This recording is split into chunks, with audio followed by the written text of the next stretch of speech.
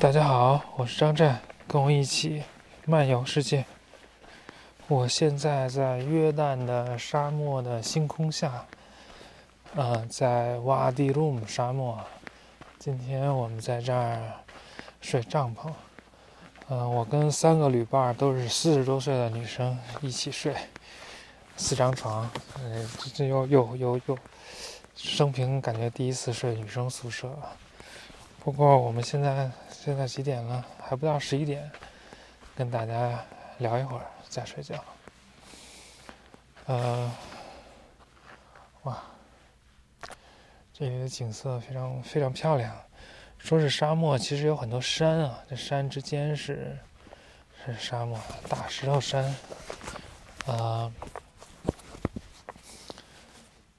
然后天上都是星星，很亮。我现在走得远了一点，好像什么都没有，整个世界就剩下我一个人了。现在是冬天，所以星星不是特别多。冬季的星座主要是猎户座，这都是我小学的时候上自然课学的。然后早一点的时候还能看到夏季大三角，现在已经渐渐沉到地平线以下了。然后还能很清楚的看到金牛座，这七姐妹星团，双子座，然后那个天狼星等等这些著名的星座。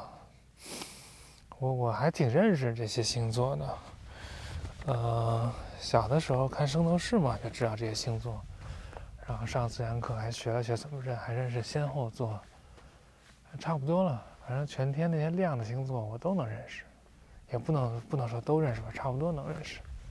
Anyway， 今天节奏有点慢，因为在这个沙漠里，所以感受一下这边宁静的气氛。然后我上次说到在开车接了那个小伙伴来嘛，然后我们就去了死海，是在死海边上录的嘛。然后那天在宾馆里面还做了 SPA， 然后先把我涂上泥，我们就说是要先腌制嘛，先涂上酱料，然后包在那个塑料布里面，腌个30分钟，然后按摩一下入味儿，然后又去蒸桑拿，就是才蒸熟了这样。然后第二天去了那个马达巴，这是一个有一个5世纪还是400多年吧，5世纪的一个圣地的马赛克地图的地方，在一个教堂里面。然后那个马赛克地图在地上，然后比我想象的要大很多，然后里面上面都是希腊文，能看到标出来耶路撒冷啊，然后杰里克呀这些地方，然后还看到了，当然有圣城，有约旦河，还有我们那天去的那个耶稣洗礼处，还有埃及。我之所以知道这幅壁画，是因为当年在哈佛的时候，我在晋东系上课嘛，晋东系的楼就在闪米特博物馆，然后博物馆的1楼到2楼之间的那个楼梯上，拐角处挂了一幅这个马达巴壁画的局部的照片，就是圣城的那个壁画，就圣城的右上角，在这个马赛克地图上的右上角缺失了。然后这也是好像他们研究圣经的人或者研究圣地历史的人最想知道的这个圣城的一个局部，然后就这儿缺失了。这就是我们专业的一个怎么说一个特色吧，就是当一件事情变得非常有趣的时候，就在将要达到高潮的时候，它一定会断掉的。然后从马达巴出来，然后就去了佩特拉。佩特拉当然大家都知道，就是约旦的名片式的景点嘛，是先穿越一个蛇形的峡谷，那个峡谷是非常非常窄，就是只能走人和电瓶车那种，就只有5米或者10米，窄的地方就只有1-2米宽，宽的地方可能有10几米、20米宽，然后周围都是几十米高的悬崖，就在这个蛇形峡谷里面穿行，最后走1.2公里左右吧，走大概半个小时，可能比1.2公里还要多一点。就是出了那个峡谷的那个口，面对着就是巨大的在山崖上开凿出来的一个陵墓的立面，2层楼高，也不是2层楼高，就是有两层，但是高是非常高了，可能有20米高、10几米高。当年那个《印第安纳琼斯与圣杯》那个电影就在这儿取景，就是说他们找那个圣杯的入口嘛，就说是在这儿。然后很多很多关于约旦的这个旅游片啊什么的，都是以这儿为背景的。反正一提到约旦，基本上就是这个地方。来约旦也就是为了看这个地方。我还在那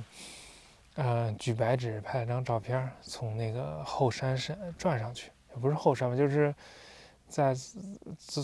上去了一点，有一个台子可以上去，是贝都因人的那个向导领着。然后后来还在那个佩德拉遗址做了直播嘛。那除了这个标志性的景点之外，还有好多那种沿山崖开凿的陵墓等等，有好多好多可看的，不是只有那一点点东西。从佩德拉出来，今天就来了这个沙漠。我们来沙漠的这个路上还爆胎了，然后我作为一个连驾照都没有的选手，就自然不会换轮胎。然后另外那个仨女生也都不灵，我们正在抓瞎，还在网上查如何换轮胎的时候，查 YouTube 视频的时候，就有一个约旦特破的一个面包车停在我们前面，下来一个大哥，然后约旦人帮我们弄，反正我们都不用动手，人家哗全给弄了。但他也不是特会弄，但是他至少给弄上了。前顶起来，就轮胎换下去，那个备胎换上去。然后最后我们说，是不是他们这是要钱的呀？还要给他们钱，人家根本就不要，转脸就走了，根本就他英语也不会说，就是一直说阿拉伯语，反正就是来帮忙，其他什么废话也没有，就还挺好的。然后就到了这个沙漠，本来说应该10点到，我们最后12点多才到，当然出门的也晚了一点。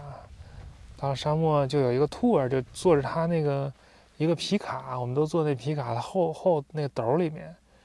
我们4个人，还有2个意大利来的女生，然后那个一个小哥18岁，19岁吗？19岁就开着车一个景点看，然后爬上爬下的那种。还有一段是徒步，大概半个小时一个峡谷，反正安排的挺紧凑。我们也没有时间吃午饭，发了一个午餐包，里头有什么香蕉、苹果、西红柿、黄瓜，一点饼，还有点什么奶酪之类的。然后就到了一个看日落的地方，就是安安心心坐在那个山崖边上看日落，看太阳一点点消失。然后再开回这个营地，然后先喝点茶，然后他们展示怎么做的饭，就是把一堆饭，就是一个大锅埋在那个沙子里，就是加热2个小时炖的鸡肉，反正鸡肉弄得特嫩，挺好吃的，没什么味儿，调味儿不行，但是他们那点辣酱，加点辣酱还挺好的。然后就吃完饭就看星星，围着那个火堆，在外面生了篝火，围着火堆看星星聊天什么的。但大部分人都回去了，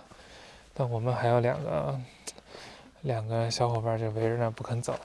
还披着毯，就是把毯还拿出来那躺着，说不走，好不容易来沙漠了，不睡觉，就要在那看星星，其实也看不见啥，也行吧，挺好的。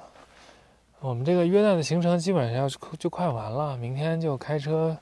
去那个红海边的阿喀巴，然后后天开始有3天的那个潜水课程我们报了，那两个瑞士来的小伙伴就飞回去了，星期天就飞回去了。然后我和另外一个旅伴学完潜水之后就飞回安曼，然后我就飞伊拉克，他就该去哪儿了。我觉得这趟旅程还是挺完美的，该去的地儿都去了。怎么才10分钟？我觉得我已经讲了很久了。那就这样吧。